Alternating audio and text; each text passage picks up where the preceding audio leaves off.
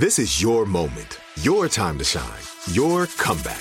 You're ready for the next step in your career, and you want an education employers respect. So you're not just going back to school, you're coming back with Purdue Global. Backed by Purdue University, one of the nation's most respected public universities, Purdue Global is built for people who bring their life experience into the online classroom. Purdue Global, Purdue's online university for working adults. Start your comeback today at purdueglobal.edu. When you buy Kroger brand products, you feel like you're winning. That's because they offer proven quality at lower than low prices. In fact, we guarantee that you and your family will love how Kroger brand products taste, or you get your money back. So next time you're shopping for the family, look for delicious Kroger brand products, because they'll make you all feel like you're winning. Shop now, in-store, or online. Kroger, fresh for everyone. Hey guys, it is Ryan. I'm not sure if you know this about me, but I'm a bit of a fun fanatic when I can. I like to work, but I like fun too. It's a thing. And now the truth is out there. I can tell you about my favorite place to have fun. Chumba Casino. They have hundreds of social casino style games to choose from with new games released each week. You can play for free anytime, anywhere. And each day brings a new chance to collect daily bonuses. So join me in the fun. Sign up now at ChumbaCasino.com. No purchase necessary. VGW Group. Void where prohibited by law. See terms and conditions. 18+. Welcome to Unobscured, a production of iHeartRadio and Aaron Menke. Just a note before we begin. This episode includes discussion of sensitive topics. Listener discretion is advised. Anna had met Rasputin a few years before. His fanatical follower, Olga, had made the introduction. And in the years since, Anna had frequently opened her home to Rasputin and his zealous believers as they gathered to pray and read the Bible. Now it was Grigory's turn. He was going to host Anna at his home in Pokrovskoe. In fact, Alexandra herself had sent a whole party of women to stay with Grigory, learn from him, and share his teaching with her. She wanted to better understand how the man lived and the weight of the things he taught, more than his few visits to the palace had allowed. With the Empress behind it, the trip gave Anna a thrill. Something told her this was a turning point, and that soon, like Olga, she would be in Rasputin's inner circle. But the closer the trip came, the less certain she got that his inner circle was where she wanted to be. She had seen the way that Olga and his other followers treated him. They threw themselves on him in rapture. They kissed his feet with joy. Olga bundled up hairs from his beard as sacred relics. Once, Olga even said that Grigory was transformed into Jesus Christ himself. Anna wasn't so sure. When they arrived at a way station between Siberia and the capital, Grigory joined the group to escort them the rest of the way. To seat everyone, they split the party into 2 different compartments. 3 of the women made themselves comfortable and waved to Grigory as he led Anna and another woman, Yelena, to a different compartment where he ushered them inside. So as Anna settled herself into the train car beside Grigory and Yelena, she had a task before her. It was time to make up her mind about who this man really was, not to mention the whispers in the group that spending time with Grigory would mean more attention from the Empress. For Anna, the trip would certainly clarify things. Because as it got later and the train rattled on into darkness, Anna saw that Yelena was hanging on Grigory's every word. She was in a state of religious ecstasy.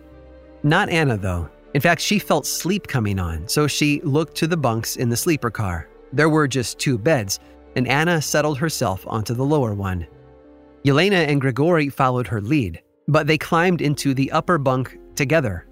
For Anna, the red flags were raised, and she spoke up, too.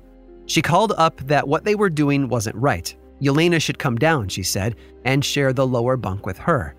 But Yelena refused.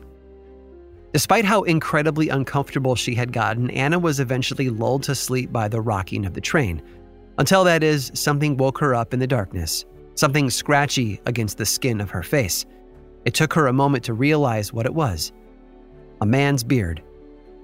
Shocked, Anna rolled off the bunk and spun around. There was Grigory Rasputin on her bed. Anna was ready to defend herself. She screamed a furious question at him. If he was such a holy man, how could he possibly justify what he was doing? He said nothing. In silence, he simply crawled back up onto the top bunk, where Yelena lay waiting. Anna stayed alert the rest of the night. In the morning, Yelena gave Anna a talking to. She said Rasputin was only trying to commune with her spirit. It was a divine act, she said, but Anna knew a covering lie when she heard one. There was nothing holy or divine about what Grigori had tried to do. For the rest of the trip, Anna kept her eye on him, and she paid for it too. When they got to his home in Siberia, he brought them all inside. But throughout the week, he treated Anna as the butt of a joke. He mocked her and whispered about her to the other women in the group. But this meant that Anna saw what the rest of them missed. The side eye from the locals as they went past, the way Grigori used his charm to disarm the people around him. He even tried it against her. On the train back, he tried again to close in on her for a kiss, but she was ready. It was her fist that met him. After that, Rasputin kept his distance. Anna had his number, though. Rasputin wasn't a holy man. He was a fraud. That's what she told Alexandra. She was grateful that the Empress had sponsored the trip, but Alexandra shouldn't waste any more time or attention on a man who wasn't trustworthy. If only Alexandra had listened. The other women didn't agree, though, and that put Alexandra at ease. She ignored Anna's testimony. After all, other holy men vouched for Rasputin. Alexandra thought maybe Anna just wasn't able to grasp the saintly innocence of simple folk like the Siberian peasant, Grigori. I can only imagine how frustrating it was for Anna. Rasputin was hardly an innocent rustic. There's no doubt that Anna was rightly furious with him, and with Alexandra for ignoring her. She must have wondered if he could somehow be sidelined in favor of someone else who wouldn't use his place in Alexandra's affections to get his claws into the women around her. After all, Rasputin wasn't the only one making a play for royal favorite. There were other men who might be able to jostle him out of the palace. Take, for instance, the man who would first befriend Rasputin and then bedevil him. The man who came to be known as the Mad Monk. This is Unobscured. I'm Aaron Mahnke.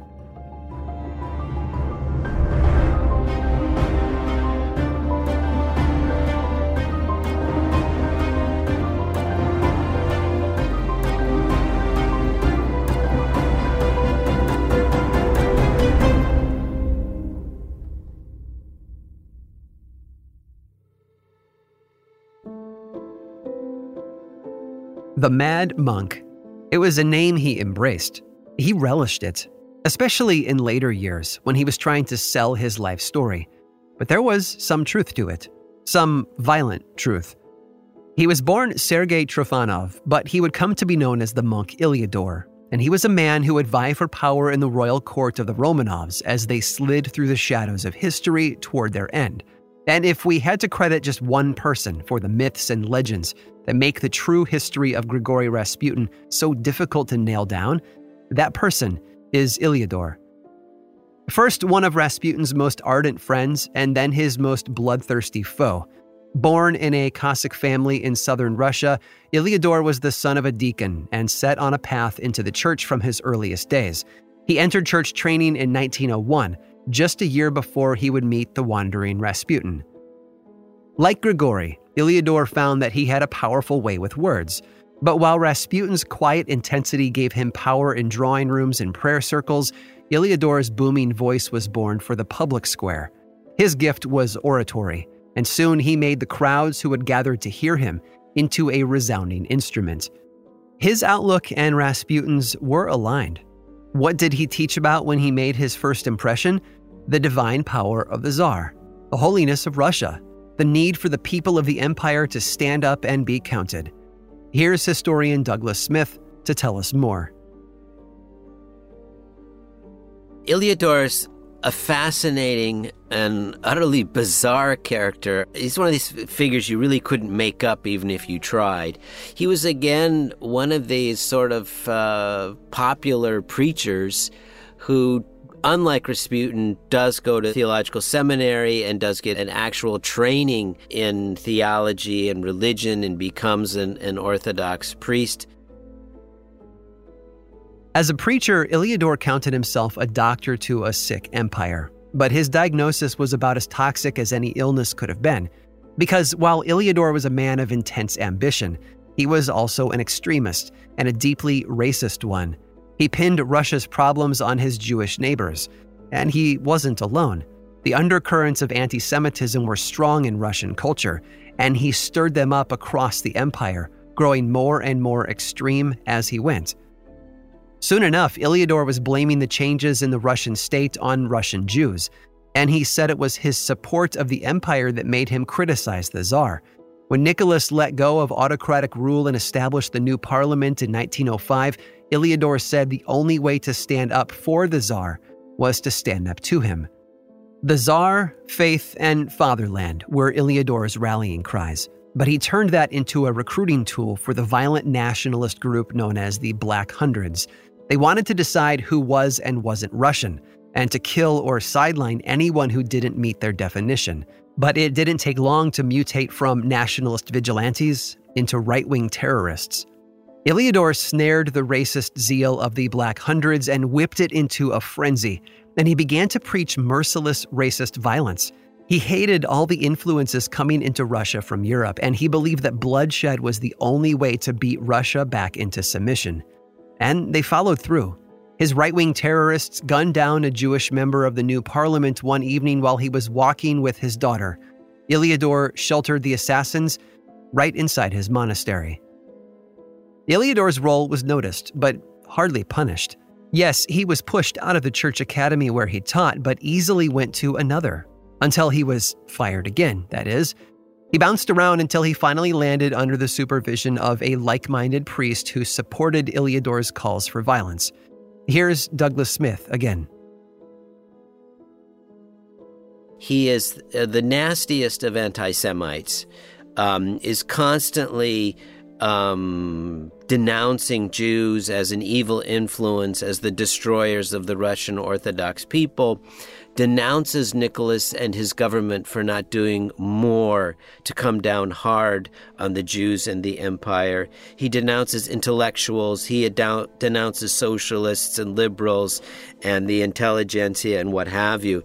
And he establishes a fairly large following in the city of Tsaritsyn, quite a ways outside the capital, but he becomes a thorn in the side of the regime because he's constantly denouncing it and calling for violence. And early on, Rasputin is drawn to Ilyador and another one of these sort of right-wing priests by the name of Germagian, and the three of them become sort of a troika, a threesome of these upstart preachers, if you will. In fact, this new priest, Germagian, was such a supporter of the Black Hundreds and their violent politics that when they battled with police in the streets during the summer of 1908, Germagian used the power of the church to shelter Ilyador from consequences. But Ilyador's most powerful ally was the man with the ear of the empress, Grigory Rasputin. In fact, when it seemed like Ilyador might face consequences for his role in provoking violent terrorism and anti-Semitic violence, Grigory arranged a private meeting between Ilyador and Alexandra. Not that it was an easy meeting. In fact, it seems like Alexandra had her own impression to make. When she sat down with the mad monk, she wasn't just going to bow to his teaching. She commanded him to stop attacking the Tsar's ministers. And what's more, he needed to rein in his wild provocations. No more preaching violence. It needed to stop. In fact, if Ilyador is to be believed, she even told them that he needed a new spiritual advisor, someone who would curb his wild teaching and bring him back onto the straight and narrow. But maybe you can see where this is going. The person Alexandra told him to follow was none other than Rasputin himself. It's not clear exactly what she hoped would happen. Whether Nicholas and Alexandra were trying to get Rasputin to bring the mad monk to heel, or whether Rasputin was trying to bring Alexandra under the influence of a violent nationalist zealot, there's one thing that's clear. In the midst of a political firestorm, the Empress had looked to Grigory Rasputin for answers. And it was only the beginning. He came and went unannounced. In fact, one day in August of 1908, Nicholas arrived home and was surprised to find Grigory talking with Alexandra. Not that this troubled the Tsar. No, he sat down and joined them, and he wrote in his diary that he talked for another half hour. But the fact that Rasputin and Alexandra were meeting alone shows us just how trusted Rasputin had become, and how thoroughly Alexandra had dismissed any concerns about Rasputin's reputation and how it might make her look. After all, she was the empress. Why should she care what other people were saying? Especially when he offered the family something they so deeply desired. One high-ranking naval officer who served on the Romanovs' imperial yacht would later remember that one day when he was chatting with Alexandra, their conversation turned to spirituality and the church. As they talked, the empress became passionate, and the things she said stuck with him. Alexandra told him that there were people whose prayers were particularly powerful, especially people who lived lives of strict holiness, and she insisted to him that Grigory Rasputin was one of these men. After all, hadn't Alexandra seen the power of his prayers when her little son was suffering so deeply? It seems she had been mulling over that experience, and that had drawn some conclusions about the kind of man Rasputin was. In looking to the Bible itself, she found the words, "Pray for one another, that you may be healed. The prayers of a righteous man are powerful." In Alexandra's eyes, Grigory's power of healing and his righteousness went hand in hand. If he could heal, then he was also righteous. It was as simple as that. But it wasn't just the Romanovs who were becoming more convinced of Rasputin. In fact, if we only think about Rasputin as a counselor for Nicholas and Alexandra during those days, we get the man wrong. Here's historian Helen Rappaport to tell us more. So the thing with Rasputin was initially he was a wise guru to the family and a wise counselor, and that really was a more important function almost than what he did for Alexei, because people have this idea that Rasputin was in and out the back door and up the stairs and into the Alexander Palace every 5 minutes, ingratiating himself and muttering prayers over Alexei, and that's not the case. He only came when he was invited. He didn't make that many visits to the Romanovs at the Alexander Palace, and he often went long periods not seeing the family or communicated by telephone with them or by letter or telegram. In fact, Grigory was spending more and more time among the other wealthy and powerful Russian families. House after house, and aristocrat after aristocrat opened their doors for him. Let's have historian Douglas Smith tell us more. He makes his way from palace to palace, going to various aristocratic salons. And these men and women within the upper echelons of Russian society are fascinated by these peasant holy men, if you will. It's like they're being put in touch with creatures from another planet. It's a world that they, being part of the westernized urban elite, have no real contact with. They don't go to Siberia. They don't go to peasant huts. And so it allows them to enter this whole world of Russian society from which they're cut off, but which holds great fascination for them. And here's the thing. Some of what we know about Rasputin's teaching actually sounds like good advice. When he stepped into these crowded and rowdy salons and got to know the wealthy families who were partying their way through a period of revolution, Rasputin didn't stay silent. In fact, he often gave spiritual advice that was simple, practical, and matter of fact. Yes, go to church. But after a service, go for a long walk. Take a day and get as far away from the city as you can. Become aware of your smallness and let the pride and vanity of your wealth and position of power be wiped away. Find God in the world where you are. Be humble. Feel tenderness. Truly connect with the world around you rather than hiding behind your wealth and power and privilege. He often said that his new followers needed to give up the glorification of their own passions and instead be of service to God. If Grigory Rasputin was the only person giving advice like this to the families of the princes and grand dukes, I'm sure it would have felt like a breath of fresh air. In fact, it goes a long way to describing Rasputin's charm among the elites in the capital. He talked to everyone informally. He ate simple meals. He didn't have even the basic social graces that were expected in their circles. And he knew that, from the beginning, that his directness, his crudeness, was part of what attracted him to people. And he made sure to hold on to it, because as we know, that attraction to Rasputin was powerful. One follower of his, Nikolai Zhevikov, remembered just how much the people at Rasputin's prayer meetings thirsted to hear what he would say. Even when Grigory hardly talked at all, his fanatical admirers tried to read the secret meanings behind every word and phrase. They trembled in his presence, even though Zhevikov himself was only a minor prince and a powerful official in the Russian church. This kind of reaction was new.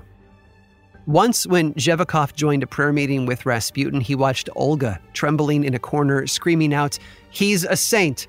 He's a saint!" until Rasputin himself got annoyed and told her to be quiet. But it wasn't just these over-the-top celebrations of Grigory that made him uncomfortable. There were other things said about him, too. Things he was far less able to control. It was inevitable, really. As Rasputin became more comfortable surrounded by luxury and truly took a place at court, he would also begin to play a role in the central drama of court life, the game of whispers. And as we know, with Grigory, there was plenty to whisper about, even if the Empress had already decided that every story she didn't like was unfounded slander. In fact, the more people who got to know Rasputin, the more stories there were to tell. If Rasputin had a host of followers who felt the allure of his teaching about love and connection, and perhaps even bought into his way of talking about God, there were plenty of others who saw through his game. After all, they saw just how much he was enjoying his new life as a spiritual advisor to the rich and powerful. As historian Helen Rappaport says, Grigory Rasputin was what you might call an opportunist. He became very fashionable, and all these society ladies flocked round him, and there are photographs of him sitting surrounded by admiring women. And they brought him gifts, and they gave him beautiful clothes, and they fed him and flattered him. And I think in that sense, he was an opportunist. You know, if somebody wanted to give him money or take him out for a good dinner, he was more than happy to oblige. So he did exploit the fascination there was for him initially in St. Petersburg, and was wined and dined and you know, very well looked after and entertained, and lived well on it for a while. They brought in curious seekers, yes, but the other stories wouldn't go away either. The stories that let everyone know how he treated the women around him. Take the conversation that our man Zhevikov had one day had with one of Alexandra's most senior ladies in waiting. She was the kind of person who saw everything in the palace, and of course, she was usually known for her discretion. But she was troubled. And somehow, one day, she found herself complaining to this prince that there were some unusual comings and goings. Not only was this Grigory Rasputin fellow meeting often with the Empress, but when he arrived, he was let in the back door so as to keep his visits off the official guest books. Or at least, this is the story as Zhevikov would later tell it. He says the story startled him, not because the Empress was talking off the record with her spiritual advisor, but most of all because her lady-in-waiting was telling stories about it. He warned her that even telling someone like him, a church official, was dangerous. She was talking about the private spiritual life of the Empress, and at a time when the Romanov dynasty was on shaky ground, too. She had better keep her complaints like these to herself in the future. She risked feeding suspicion of the monarchy itself. Whatever else might be threatening the royal family, gossip was the first and the worst danger to the throne. Looking back, he couldn't have been more right. Even though Zhevikov probably did not realize just how dangerous these rumors about Rasputin really were, who could blame him? Nicholas and Alexandra themselves insisted that their meetings with their spiritual advisor were no one's business. They believed that they were simply between themselves, Grigory, and God. But that's where they could not have been more wrong. If only the warning from Nicholas's mother had continued to echo in his mind. Remember who you are. For the Tsar, she had told him, there is no private life. Every personal connection, every friendship, every choice is made under the weight of imperial rule. She tried to make her son understand that famous truism of monarchy. Heavy is the head that wears the crown. But somehow, despite being raised in the royal courts of Europe, neither Alexandra nor Nicholas took that warning to heart. They insisted that they be allowed the private life of a modern family. In fact, because Nicholas was the Tsar, he commanded it. His privacy would be respected. But when has any royal ever managed to silence the whispers in their court? With the popularity of salon gatherings among the Russian aristocracy, privacy and respect were just about the least likely things I can imagine. And maids do talk.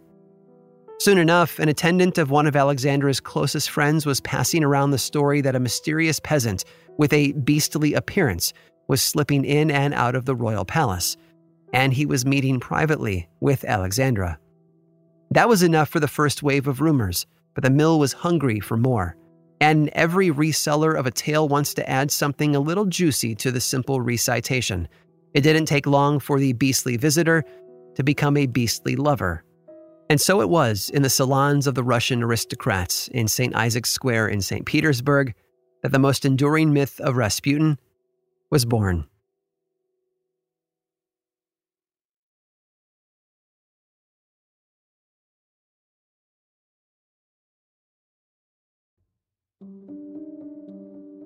Rasputin was hanged. After all, she was a known revolutionary terrorist.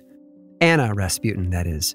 In February 1908, she was executed in St. Petersburg. Like Grigory, she was a peasant, and she had been arrested and convicted for a failed assassination attempt on none other than Nikolasha, the Tsar's violent cousin and the husband of their friend Stana. It was no surprise to Nicholas and Alexandra that the sharp end of the revolutionary energy was pointed at them and the other Romanovs. That the woman who tried to carry out such a plot shared a name with their friend Grigory was a mere coincidence to the imperial couple. Of course, by now they had known Grigory for years. But for the aristocrats circling up in the capital, especially those just meeting Grigory for the first time, or worse, just hearing the rumors about him, this was no coincidence at all. And it wasn't just the society busybodies who smelled something fishy. The execution of Anna Rasputin put other, more steely-eyed observers on Grigory's tail. The Okhrana, Russia's secret police. Despite the number of people living across Russia with that name, the coincidence was too much for the head of the Okhrana to overlook, so he followed up on the matter. He started by reaching out to investigators in Siberia. He may have received reports on Grigory's predatory habits, and maybe the record of his youthful conflicts with the local magistrate. But these weren't the only inquiries the Okhrana made. They also wanted something a little more current. They set some agents to tail Grigory on his rounds through the city. They didn't find what they were looking for. No links to Anna. No signs of connection to revolutionary terrorism. No, Grigory's ties were on the opposite side, to Ilyador and other violent, racist monarchists who supported bloodshed in support of the Tsar. But all the same, the Okhrana agents found plenty to dislike. The man wasn't a terrorist, but he also wasn't a saint. Reports came back from their investigators that Grigory's life wasn't so restrained after all. His days of wandering, poverty, and simplicity were left far, far behind. They took note of his seductions and the way he used his teachings on love to pressure women for sex. They watched him go from aristocratic salon to salon, getting progressively drunker and leaving damning whispers in his wake. All of that was bad enough. Bad enough that the head of the Okhrana felt Grigory Rasputin shouldn't be, as he said, within cannon shot of the royal palace. So as the head of Russia's secret police, he decided to intervene. He sent word up the chain. The report was far from public knowledge, but in the end made it all the way to the Prime Minister, Stolypin, the man responsible for bringing such a potentially delicate issue to the Tsar. When he did, though, Nicholas didn't take it well. In essence, Nicholas told Stolypin to mind his own business. Grigory Rasputin wasn't a political issue, and he wasn't a matter for the Okhrana. He was a personal connection, Nicholas said. If the thing he didn't say was how important Grigory seemed to be protecting the health of their royal heir, Alexei, well, Nicholas wasn't keen on the whole conversation to begin with. Stolypin tried to tell Nicholas that this idea was naive. Everything and everyone the Tsar touched was political by nature. Every choice he made sent shockwaves through the whole empire. Nicholas listened, and then he told Stolypin what he wanted to hear. He would stop meeting with Grigory Rasputin. Stolypin left satisfied. One more triumph in the service of the Russian state. After all, Stolypin might just have been the empire's most effective political force. The only problem was, Nicholas had no intention of keeping his word. Nothing changed. Here's Douglas Smith on what happened next. Apparently, Nicholas told Stolypin, I cannot get rid of Rasputin. Because for me, it's better to have one Rasputin than, another 100 hysterical fits from Alexandra if I'm forced to get rid of this man. So you all will just need to find your way to deal with his presence, with the fact that he's a part of our life, because I just can't get rid of him. My wife needs him. The Empress needs him. And this is just how it's going to be. When Stolypin and the Okhrana realized that they had been played, they took a risk. Unsatisfied that this was just the way things would be, they decided to take matters into their own hands. Together, Stolypin and the secret police plotted to capture Rasputin and send him into exile. They weren't bold enough to kill him, but their plan was to forbid him from ever coming back to St. Petersburg. Even that was a risk. They knew they might face the wrath of the royal couple, but they decided it was worth it. The Okhrana agents swept the streets looking for Grigory, but suddenly the party-hopping holy man was nowhere to be found, at least not by the police. It was almost as if he had been tipped off to the plan. And to be honest, he probably was. From what we know, it seems Grigory started to travel by side streets, dodging familiar routes and keeping his head down. He quit staying at his home in the capital and started lodging in the private guest rooms of his followers. So for a while, he slipped the dragnet. Eventually, though, a group of agents hunting Rasputin brought him to the ground. They staked out a house where he was staying and surrounded him. For 3 weeks, they watched the exits. Any moment, they would have him in their hands. Or so they thought. But then, they got word from Siberia. Grigory Rasputin had arrived home in Pokrovskoe. Somehow, his powerful friends had spirited him away. Whatever powers they possessed, the prime minister and the head of Russia's secret police fell short of putting Grigory in chains. Rasputin had won, and the secret police had received the order to stand down. At least, for now. It turns out Feofan was the first one to turn. Or maybe the second, but it was no small matter that changed his mind. It took a brutal personal testimony from one of Grigory's closest followers to finally shake the Archimandrite's good opinion and get him to see Rasputin for who he really was. That testimony came to Feofan in the form of a letter from a woman who had been with Grigory almost from the beginning. And what she described was shocking. That is, if you haven't been paying attention. She had been living with the Rasputin family in Siberia, wanting to share life with the preacher and learn his ways. She told Feofan she had learned all too much. At home, out of the public eye, and surrounded only by his family and his most devoted followers, Grigory acted as his own sort of authoritarian. He wasn't just demanding, but violent. He beat his wife, his children, and all the women in his home. He held them hostage, and when he had them alone, whether in private train cars or in the privacy of his house, he attacked them in every way he could think of. It was a testimony of terror. Feofan used to dismiss the stories about Rasputin as the foibles of a man that could be overlooked. After all, who among God's flock didn't wander from the path of righteousness every now and then? But this was so much more than that. Despite Feofan's friendship with Grigory, and maybe because of it, the weight of all the things he heard about Grigory finally landed. The wool was pulled from his eyes. Feofan made a copy of the letter. He wrote a note to Nicholas, wrapped it together with the original, and sent it to the leaders of the church and to the Tsar. Rasputin is a criminal in the religious and moral sense of the word, he wrote, and from our vantage today, that's perfectly clear. Historian Douglas Smith puts it plainly. Central to who Rasputin was is he was a lech. What gloss was needed? Grigory Rasputin was a predator. It's the simple truth. And with that conviction now firmly in Feofan's mind, he waited for the emperor to do the right thing. He waited for far too long. Because even though Nicholas got the letter from Feofan, the man who had served as his personal confessor, he did nothing about it. He seemed to be confused about how Feofan could say these things. After all, he had been a friend of Rasputin and had even introduced him to their household. It didn't seem to cross Nicholas's mind that the accusations could be true. That's all the more infuriating when it becomes clear that other women were saying the same things, including some who were close to the royal family. Take the nursemaid of their son, Alexei. She cared for the boy and would have been around when Rasputin joined the household to pray in the nursery. What exactly she told Alexandra isn't clear, but we do know she told the Empress that Grigory had attacked her, maybe more than once.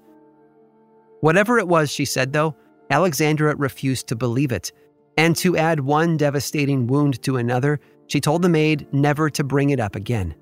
I can only imagine how much that hurt. It's the sort of terrible injustice that's still all too common.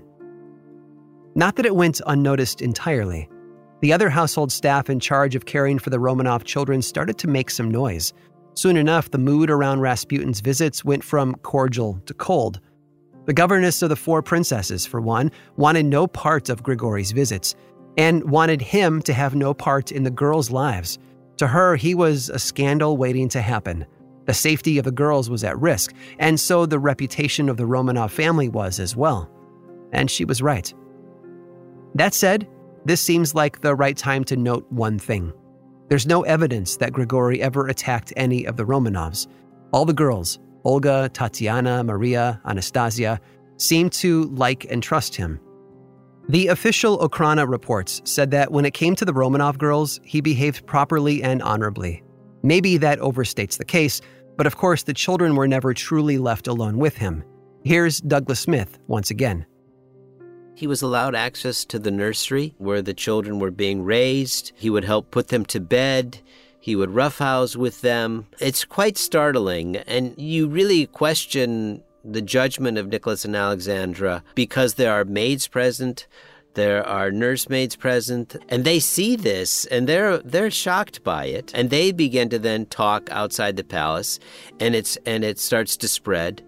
Again, I don't think there was ever anything untoward that happened at these moments. They were always being watched by the parents or by nurses, what have you. But it does become the source for gossip and rumors. We have letters that have survived that Rasputin wrote to the children, and they're very innocent, and they're very, they don't suggest anything nefarious. So there aren't signs that Grigory hurt the children. After all, as a predator, Grigory was an opportunist. It was his close connection to the Romanov family that made him feel powerful, and that gave him the chance to bring other vulnerable people into his clutches. Targeting the Romanov sisters would have put his hunting grounds at risk, but there's no question that he was on the prowl, and he set his claws into other members of the household. But when the governess brought her concerns directly to Nicholas, he once again turned a blind eye. He said to her, "I have survived all these difficult years only by his prayers." Her answer was that he had survived by the prayers from all of Russia, but it didn't get through to him. Nicholas told her that he didn't believe the stories that she was telling him. "You're too pure of heart, Your Majesty," she told him, "to see the filth that surrounds you." But Nicholas refused to be swayed. If he believed her, he said it would make him an enemy of his own children, and that could never be true. Like Alexandra, he said that was the end of it and told her to never bring it up again. And under the silence of that command, the dark future of his entire family continued to fester and grow. There's no doubt the gossip hurt. Nicholas and Alexandra were frustrated that the other nobles at court wouldn't leave well enough alone. They wanted all those prying eyes to turn away, to look elsewhere. If only they had been willing to do a little prying of their own. Despite the about-face from Feofan, despite the investigations of the secret police and the urgent warnings from the prime minister, they held onto their connection with Rasputin. He continued visiting them, counseling them, and behind their backs, using their relationship for his own purposes. If you think back to an earlier episode, it's a bitter irony that it was Feofan himself who had convinced them not to listen to the concerns. Remember, when he conducted his earlier investigation, he was too concerned with how it might make him look if Rasputin's real life didn't match up with his appearances. But by convincing the royal couple that criticisms of the Siberian peasant preacher were just jealous slander and backbiting, he helped them shut the door on any legitimate criticism, even when it later came to himself. And of course, the legitimate criticism was also being mixed in with even more poisonous lies. Were the courtiers whispering that Rasputin and Alexandra were lovers? No one knew better than Alexandra how false that accusation was. And if that was false, the rest must be false as well. And there's one more layer going on all the way back to their French spiritualist, Mr. Philippe. Here's Douglas Smith one more time. The more Rasputin is criticized by powerful men within the government, within the army, within the church, the more Alexandra doubles down that she is not going to let them take Rasputin away from her. I think she always regretted the fact that she had allowed members of the Romanov family and within the government circles to force her and Nicholas to get rid of Monsieur Philippe. And she was determined that that was not going to happen again. So Alexandra's arms were wrapped tightly around Grigory Rasputin. And her maids, her friends, her confessor, or the backbiters at court couldn't say anything that would change that, no matter how right they were, either about Rasputin or about what it would mean for the Romanovs and the power of the throne when word started to get around. Because if Nicholas and Alexandra thought that gossip in aristocratic circles hurt, they only had to wait until early March of 1910. That's when the Moscow Gazette made sure that everyone in the Russian Empire knew the name of Grigory Rasputin. That's it for this week's episode of Unobscured. Stick around after this short sponsor break for a preview of what's in store for next week. This is it. Your moment. This is your time to make your comeback with Purdue Global.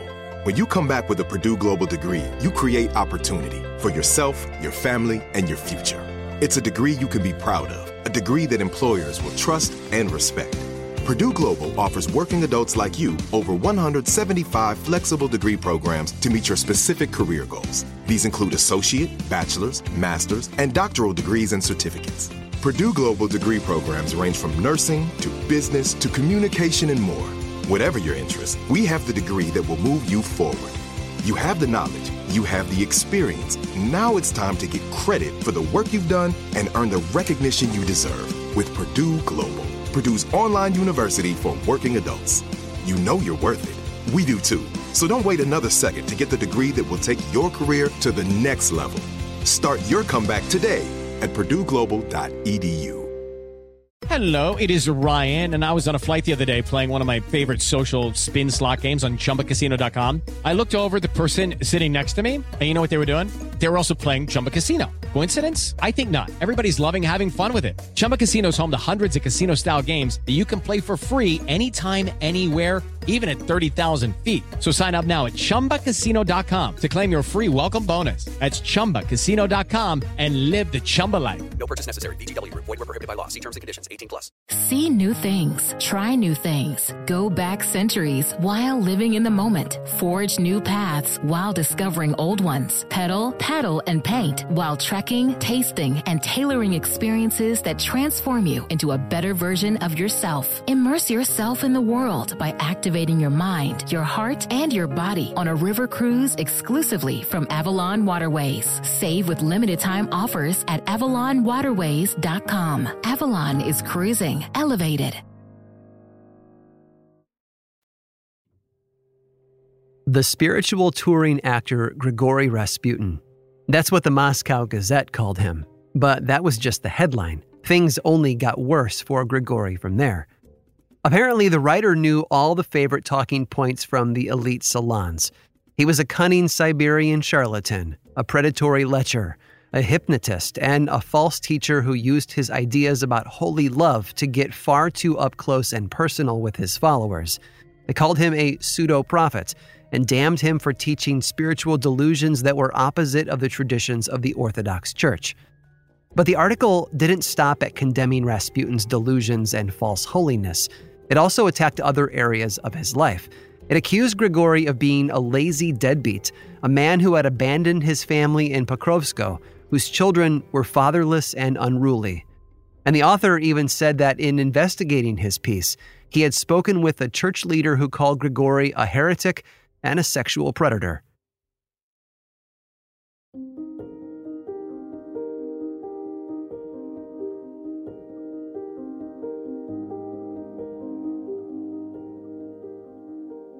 Unobscured was created by me, Aaron Mahnke, and produced by Matt Frederick, Alex Williams, and Josh Thane in partnership with iHeartRadio, with research by Sam Alberti, writing by Carl Nellis, and original music by Chad Lawson.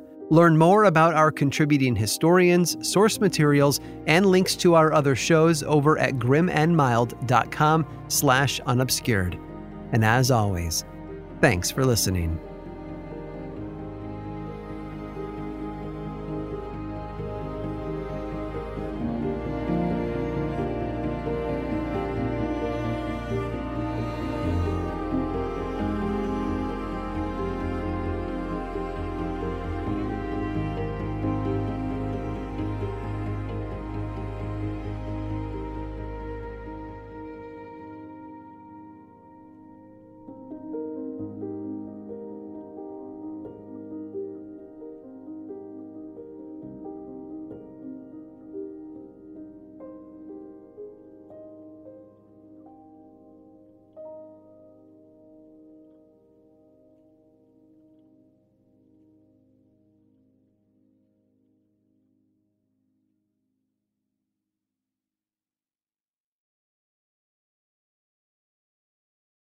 Are the old world picturesque shores of Europe calling you? Set sail on an adventure with Avalon Waterways. Enjoy an elevated cruising experience. Avalon Waterways offers smaller ships, bigger experiences, with fewer people and more of, well, everything good about river cruising. Don't just dream about quaint towns and cobblestone villages. See them for yourself and make lasting memories. Discover limited time offers today at AvalonWaterways.com. At JCPenney, fashion counts for everybody and everybody. The weather is getting warmer and it's time to swap my winter layers for fun, vibrant, and cool clothing. With so many fun things happening this spring, like Mother's Day and the Wind Down Tour, it's hard to find great looking clothes that fit you just right. That's why I love JCPenney. JCPenney has so many stylish and comfortable options for so many different body types. I've been blown away by their selection, and everything hugs my body in all the right spots.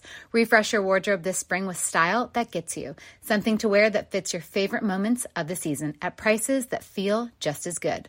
Discover brands that get you and put style and comfort first, like Worthington and Liz Claiborne for her, each in women's petite and plus sizes. Here, spring comes in all shapes, sizes, and colors. JCPenney, make everybody count. Since every minute counts when you're a new parent, who wants to waste time washing bottles?